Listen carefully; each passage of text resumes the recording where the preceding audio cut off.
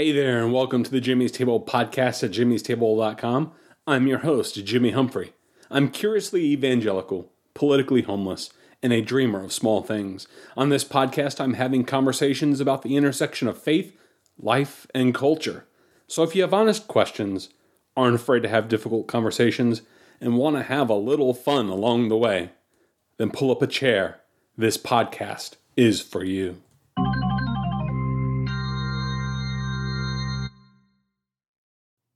So today's episode 183 of the jimmystable.com podcast, and I'm going to talk about where the Spirit blows and thinking about the Asbury revival.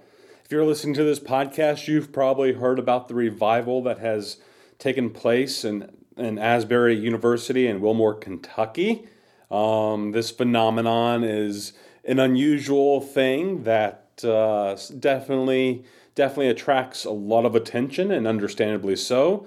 Because about 2 weeks ago, at the time of the recording of this podcast, some students at Asbury University's chapel just decided that they just weren't going to leave. And there has been around-the-clock, nonstop, 24 hours, ongoing for the past 2 weeks of nonstop singing, prayer, the reading of Scripture, the sharing of personal testimonies, and some occasional light preaching.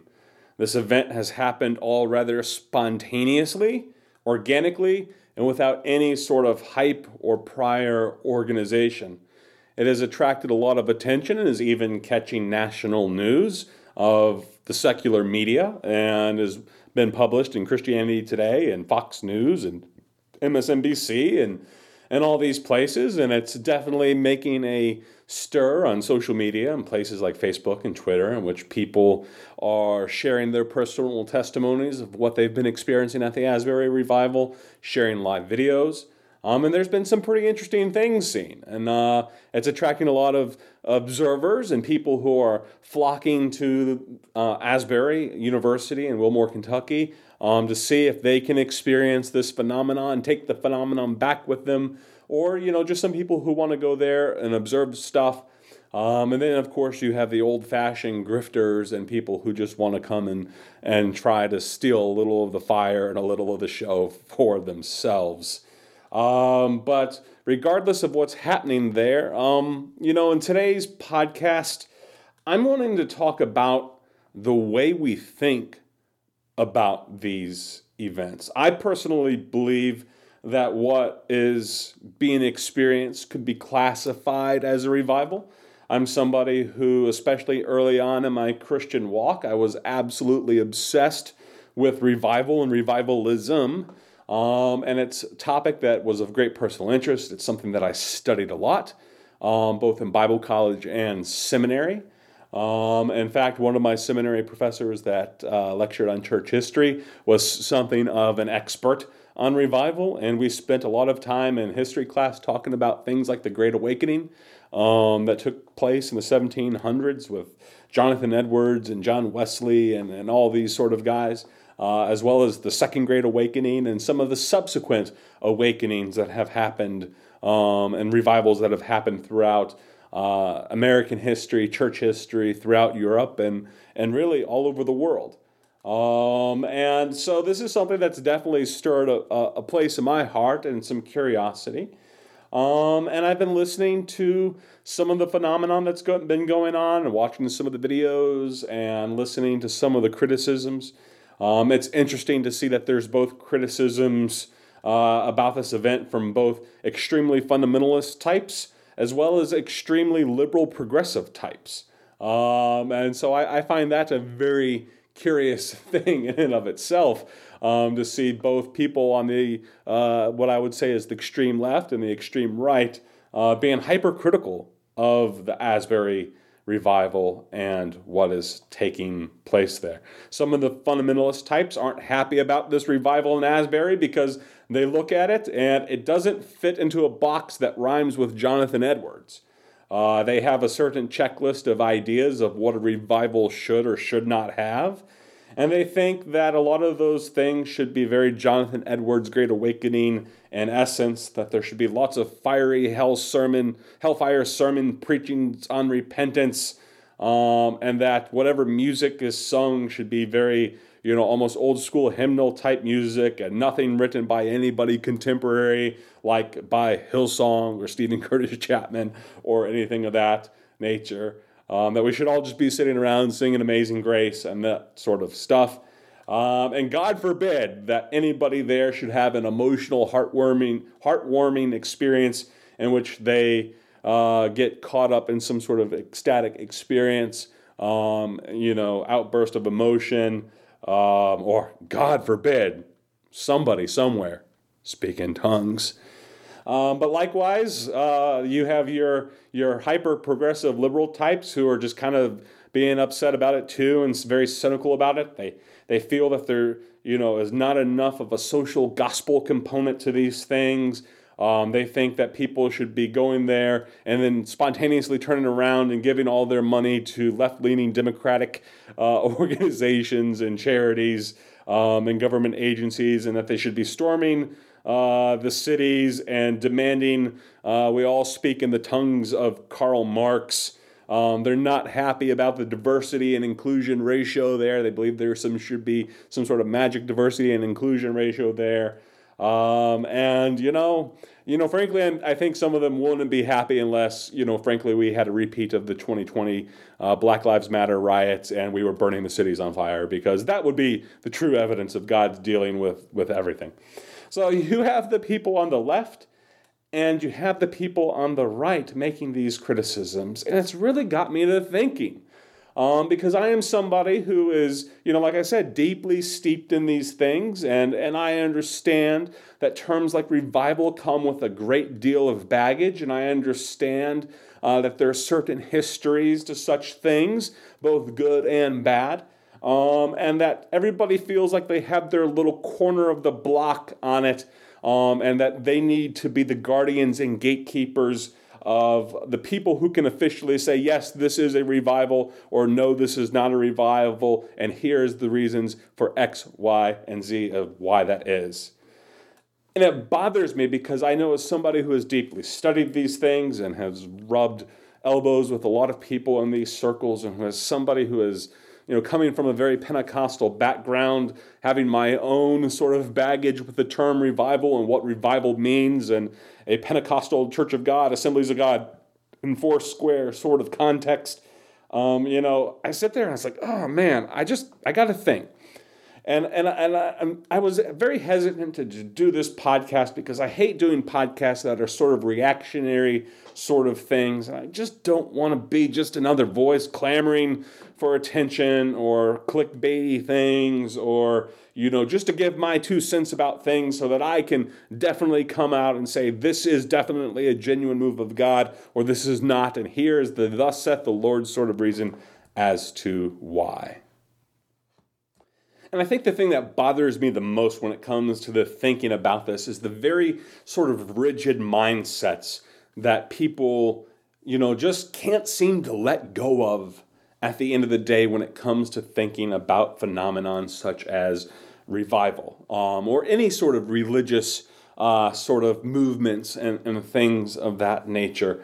Because I've noticed, whether you're talking about people on the left or talking about people on the right, there's this very sort of flat and rigid method of interpretation that we kind of try to approach these things with. And if it doesn't fit our box, and it doesn't fit our hermeneutic, and it doesn't fit these certain rules and steps and keys and things, then we sit there and think, well, nope, that can't be something of God, and God's not in that. And that just bothers me, because I think that sort of way of thinking is not only terribly dumb, if I can be frank, but it's not, because it's dumb because it's not realistic. It doesn't deal with the way the world actually works. And frankly, if you were to look at the way things play out in scriptures, it doesn't work in accordance with the way things play out in scriptures. In scriptures, you don't see such flat, rigid hermeneutical thinking about things and in trying to interpret the world and such things and events and signs of the times and the handling of scripture and things like that. God just doesn't work like that. And religious things aren't math and science problems to be solved in some sort of objective, flat, rigid manner. And I believe we try to approach these things in such manners, and such approaches to Scripture are frankly in keeping with the way that the scribes and Pharisees and Sadducees of Jesus' time used to handle things. And when they encountered Jesus back in the day, they were just like, Jesus, there's no way that these healings on the Sabbath day can be something of God, because the way you're healing people just seems to violate the principle of keeping the Sabbath holy. Jesus blasted the religious leaders of his days, the Pharisees and the Sadducees, the left and the right of his day. And he blasted them for not recognizing the signs of the times that they were living in. And as a result of their failure of recognizing the signs of the times, they ended up crucifying Jesus. And they crucified Jesus because they had this flat, rigid method of interpretation and trying to understand the world in certain ways that just wasn't in keeping with the actual way that God works in history. And they were convinced that they ended up being right, so much so that they killed Jesus over it. And frankly, I believe that today we have our Pharisees and our Sadducees, our left and our right, who end up, being happy to try to crucify a move of the Spirit all over again in the same way that they crucified Jesus. And they would have been happy to do it back then in the name of God, and they're just as happy to do it today. And they do nothing but sow the ministry of death, as far as I'm convinced, because they just can't get with what the Spirit of God is doing. Now, I don't say that to sit here and say, well, yes, absolutely, 100%. There's no doubt in my mind that the Asbury revival is a genuine move of the Spirit, and it's something that we should pay attention to, and it's something we should travel across the country and go see and make some sort of religious pilgrimage to go participate in. I'm not really interested in doing that because, frankly, I don't feel like, as much as I want to say things about the Asbury revival, and I'm going to say things, I don't feel the need to defend it, and I don't feel the need to rebuke it. I'm just happy to let it be, because all I can see is, at the end of the day, that's all that's happening right now, is that some college students really enjoy spending some time with one another in fellowship and singing songs of praise to Jesus, about testifying about how he's changed their life, praying, and just having this communal experience that they're having together. And whether we want to call that revival, or we just want to call that a Sunday morning church service that just hasn't stopped, or what have you, I'm not really interested in saying yay or nay over those things. To me, I have no reason to defend what's going on there. I live in Charlotte, North Carolina. I'm a couple 100 miles away from Wilmore, Kentucky, and I don't go to Asbury University, and I have no desire to go to Asbury University to go investigate or participate in the revival that's going on there, to somehow sit there and say, yes, this must be a thing of God, or no, here's the signs that it's not. I don't have any skin in the game. I don't have any skin in the game when it comes to this, and I'm just offering my insights into these things for those who do end up participating in it and helping us, or even those who don't participate in it. But at the end of the day, just to give us the tools to think about such things and to recognize the signs of the times, so that when God does show up in some sort of way that might be considered a revival in our own location, that we could recognize that. I hope in nothing but the best for the Asbury revival. I hope that those who participate in it, find the times of refreshing from the Spirit of God, that it is something meaningful to them, that bears long-lasting fruit in keeping with repentance, and makes disciples for Jesus, and people who just want to go spread the gospel, and people who want to go love on their communities, people who want to go stand up for things that have to do with justice and taking care of their neighbors and all that sort of stuff. I hope nothing but good things come out of that revival that's happening in Asbury, if we want to even call it a revival. And you might sit there and think, well, what's the definition of revival? What is revival? And there's a lot of definitions out there that I've seen over the years, and, things that I've ultimately experienced in my walk with the Lord and my studies and things like that. And I think part of the problem when we come to these sort of things is that we don't have a universal definition of what revival is. And so it's something that can be very easy to criticize and pick apart no matter what perspective you're coming from. I think it needs to be recognized that when we use the term revival, that it is a historically loaded term. It is a term, an idea, and concept that we don't directly find in the pages of the New Testament itself. And we can look at things that happen in the New Testament and we would sit there and say, oh, well, the experience that we're having right now, this reminds me of something I've read somewhere in the book of Acts or something in the Gospels or maybe something in the Old Testament. And I can relate to this experience.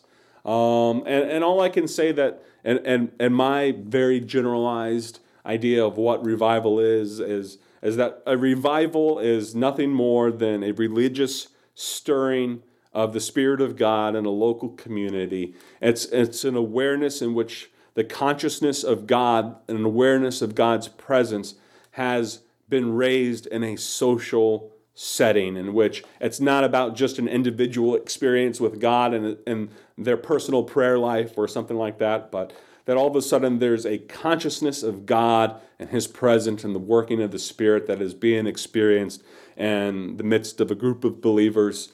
It's often tied in some ways to geographical locations, and it can be a temporary thing, it can be a prolonged thing, it can be a wonderful, glorious thing, but it can also sometimes be a messy thing. So you have a lot of these things that have happened that we read about in the Bible that could fit all those definitions, and it's something that if you study the pages of church history, it's something that you can read about in church history. But either way, it's usually ultimately the result of the stirring of the Spirit of God in a community, often in a geographical place, that raises the barometer of the sense of the presence of God being present and active and conscious in our midst. It's not just something that ends up being a theological truth that we confess, but it becomes a reality that you and I experience together with other believers and even non-believers who get stirred by the Spirit of God and experience this phenomenon. And that often brings us together in pretty powerful ways that often has long-term effects on the community that these revivals happen in, as well as in individual lives. So that's a general idea of what revival is. But I can't help but thinking again about the hermeneutic, the method of interpretation, the way we try to filter and process and judge these things. Because I think the filter and method and way we process these things is extremely important. We read about in that book of Acts and on Acts chapter 2 on the day of Pentecost, in which the outpouring of the Spirit happened and people stood around and there was all of a sudden this sense of God in the upper room of the prayer service that the apostles and disciples were having. And it busted out into the nearby temple area and it startled the community in Jerusalem. And people started looking around and they didn't understand what was happening. And, people started asking questions. What is this that's going on? What is this phenomenon? We don't understand it. Something's happened in our midst and we want to understand. And the Apostle Peter on the day of Pentecost, after the outpouring of the Spirit and people speaking in tongues and strange other things happening, the Apostle Peter stood up and said, hey, this is that. And he pointed to a passage from Joel, which, if you were to study the passage in Joel, you might not understand that passage, isn't specifically about the day of Pentecost per se. But the Apostle Peter was able to point to that passage and say, hey, we've heard about this sort of thing, and this is going to be the way we understand it. This is the blueprint for understanding this event and what is happening in our midst. Because this event rhymes a lot like with what we read about in Joel chapter 2, and the outpouring of the Spirit that Joel spoke about. And later, the Apostle Peter would also go on to describe what happened on the day of Pentecost as a time of refreshing, in which God just simply shows up in a very real way in the community, and that the community becomes just transfixed upon this deeply spiritual experience that they are experiencing that transcends any just individual sense of God's working in their midst. But this makes a lot of people uncomfortable. And like I said, people want to, again, go back to this rigid, flat hermeneutic in which they understand the world and say unless it happens according to the ways of Jonathan Edwards, or unless it happens according to the ways of Karl Marx and some sort of liberation theology, this can't possibly be a move of the Spirit of God. And, if you're looking for something neat that you can put in a box, and, something that you can wrap your head around constantly in some sort of neat and organized empirical fashion, you're just going to end up crucifying Jesus and the work of the Spirit and stifling it all over again. John 3:8, Jesus said, describing the work of the Spirit, that the wind blows where it wishes, and you hear the sound of it, but you don't know where it comes from or where it's going. So is everyone who is born of the Spirit of God. And that verse has really just stuck with me as I've meditated upon the Asbury revival of the last 10 or 11 days at the time of the recording of this podcast, because, here it was, this spontaneous thing that just happened. Nobody prompted or manipulated these students into having this experience. Nobody has tried to hype up this event in such a way as to say, here's the plan that we're going to do. We're going to have some, revival where there's going to be this red hot preacher who comes in and blows the town over for a couple weeks with nonstop fiery sermons on repentance that makes us all scared of hell. And we're all going to tremble at an altar and cry out to God in fear of the singeing of our flesh for all of eternity. And there's been no just mass manipulation where they're just constantly playing the most hyped up music possible, and there's been no arm twisting. There's been none of that. It's just been like the wind, Jesus says. It's been something of the Spirit of God in which it blows where it wishes. You don't know where it came from, and you don't know where it's going. And that's how ultimately the Spirit of God, I believe, visits us when it comes to things like revival. When we have these seasons of refreshing, these times of the outpouring of the Spirit of God in our midst, where we have this sort of barometer in which the consciousness of God has been raised in our community in an unexplainable and beautiful and glorious way. And if we're going to sit there and try to make it fit our Jonathan Edwards size box or our liberation theology box, you're going to miss something beautiful and life-giving, and you're ultimately going to miss something that, has the Spirit of God, I think, in many ways written all over it. Now, that's not to say everything that's happened at the Asbury revival has been perfect or is going to be perfect. I don't have any expectations of that. And if you were to study historical revivals or study the revivals you see in Scripture, the times the Spirit of God moved, it's seldom been a perfect thing either. There's been some very messy things with some very imperfect people that have participated in these revivals and these moves and the stirrings of the Spirit of God. But you know what? The wind blows where it wishes.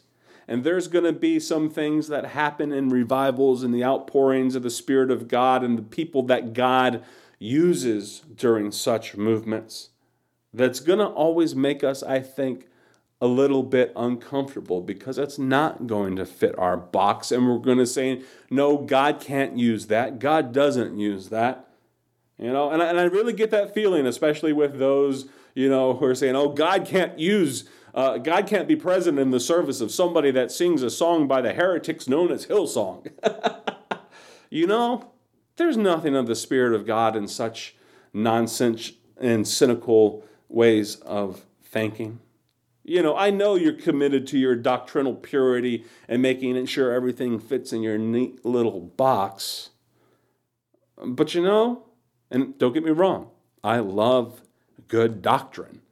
I love good doctrine. I believe in dotting your I's and crossing your T's when it comes to areas of theology. I believe truth matters. I don't believe in any sort of relativism or anything of that nature. But I think there needs to be a lot of room for a lot of grace. And you're going to recognize that when God moves in an area, whether it's Asbury or somewhere else, there's going to be a lot of imperfect people brought to the mix with a lot of imperfect theology, a lot of imperfect ways of living, and it's going to startle us. And I personally, when it comes to this revival, I just want to celebrate with what is going on there. I have no intentions of driving across the country to participate in it. And I don't sit there and watch a constant live stream to see what happens next. And I'm not listening to every story that comes out of there or every news headline that comes out of there.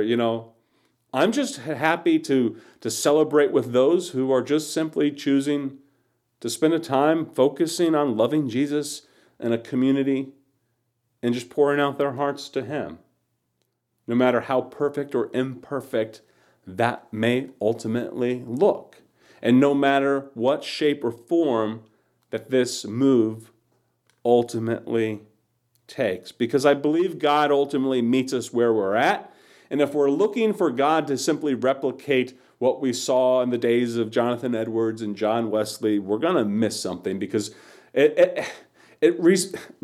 let me bring out the Church of God in me, the Pentecostal boy in me here when I talk about these things, because, there's some, especially in the movement that I, was very much baptized into and went to Lee University and studied theology with the Church of God in Cleveland, Tennessee and stuff like that, and was very steeped in that movement and that denomination and that tradition.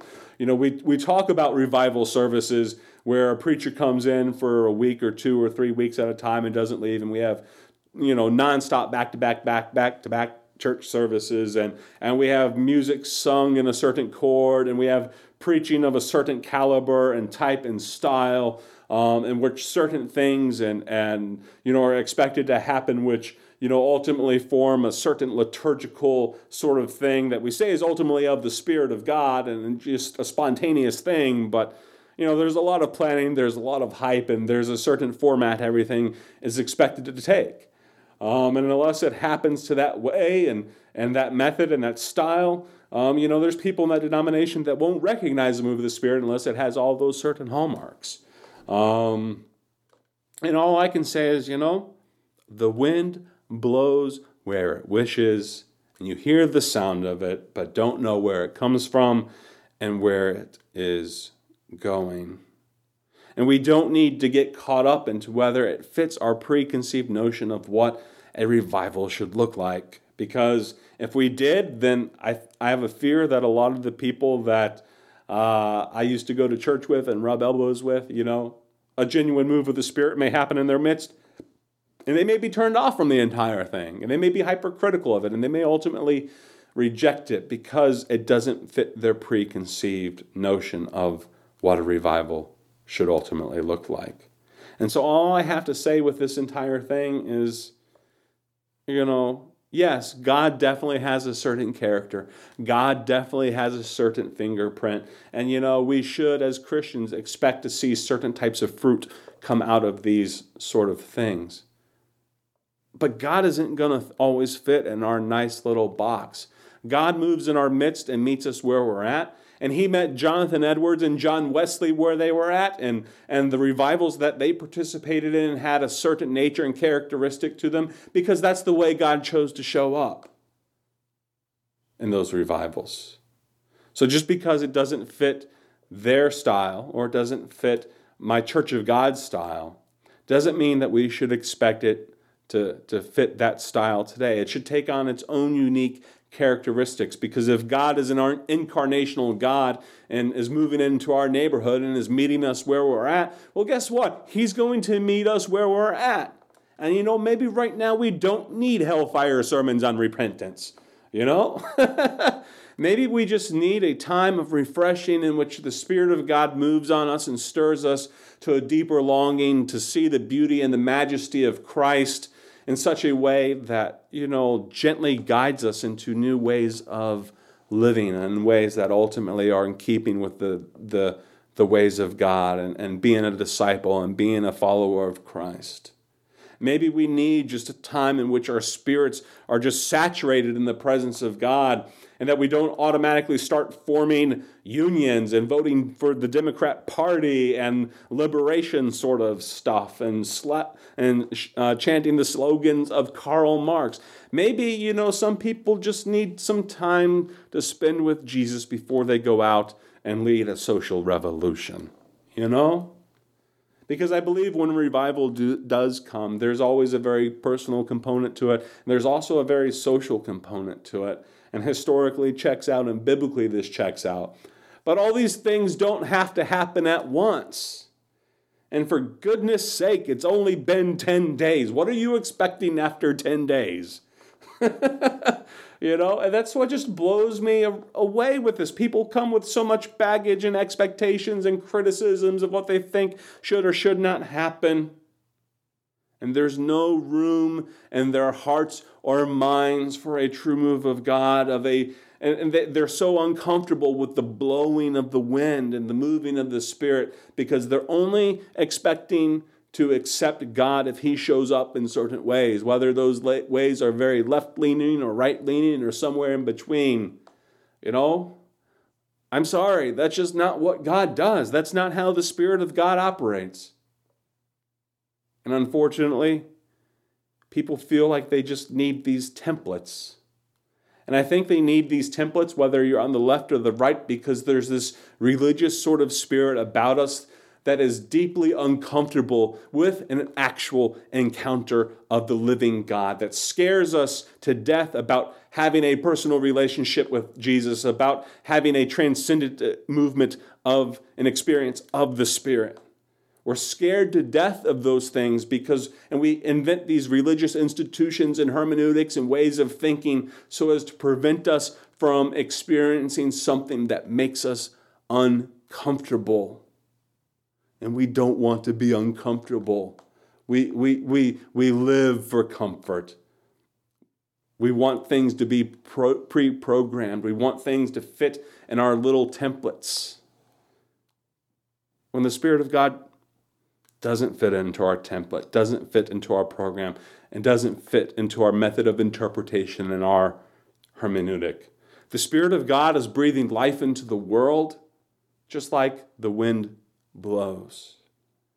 And we need to be willing, at the end of the day, only to simply be individuals who are willing to breathe of that breath, to feel that wind, and to go wherever it ultimately blows us. Because that is what the Spirit of God does. Now, that's not to take away, of course, from the ordinary happenings of the ways of God and the ordinary means of grace that we experience on a weekly basis in church, with the regular preaching of the Word of God, the sharing of communion, regular Bible study, prayer, devotional life, and all those sort of things. Those much need to be part of our life and spiritual formation and just how we go about our everyday Christian experience.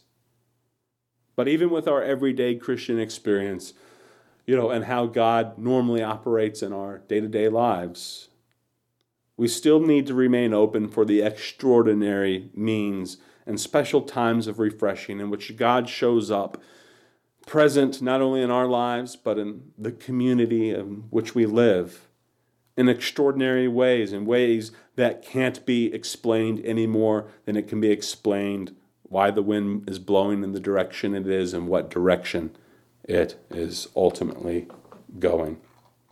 So everybody, this has been Jimmy Humphrey, episode 183, Where the Spirit Blows, and thinking about the Asbury Revival. Been kind of an off-the-cuff sort of podcast today in which I just, felt the need to sit down, hit the record button, and just, speak off the cuff and just go wherever my heart and mind wanders.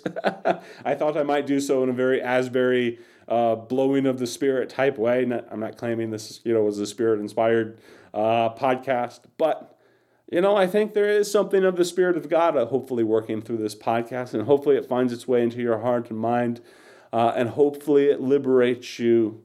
I'm not saying you have to baptize the Asbury revival into the canon of historical revivals. I have no interest in doing that. If you want to, you can feel free to do so. I think there's still a lot of room to sit there and wait and be patient and to judge and to see how this ultimately plays out over the coming days and weeks and months and years, and ultimately what the long-term fruit of this experience has ultimately been. But at the end of the day, so far as I've seen, it seems to be a good thing. And I just celebrate with whatever is joyous occasion these brothers and sisters in Christ are having together at the Asbury revival that's happening in Wilmore, Kentucky. And if they get something of the Spirit of God out of it and it makes them better Christians for it, then, I'm just going to praise God for that and rejoice with them and all that's going on in their midst. So everybody, this has been Jimmy Humphrey. If you've enjoyed this podcast, email me, jimmy@jimmystable.com. You can also find links to Facebook and Twitter in which you can interact with me on social media at jimmystable.com. If you've enjoyed this podcast, please feel free to go over to places like Apple and Spotify and Amazon and leave your glowing 5-star review so that you can help other people find this podcast as well. And if you've not had the chance to subscribe yet, go to jimmystable.com/subscribe and find your favorite way to subscribe to this podcast so you can get updates when it comes out, usually on a weekly basis. So everybody, this has been Jimmy Humphrey, jimmystable.com, where I'm having conversations about the intersection of faith, life, and culture. Take care, everybody. God bless, and have a good one. That's all I have to say about that. That's so right on, man. You said it all.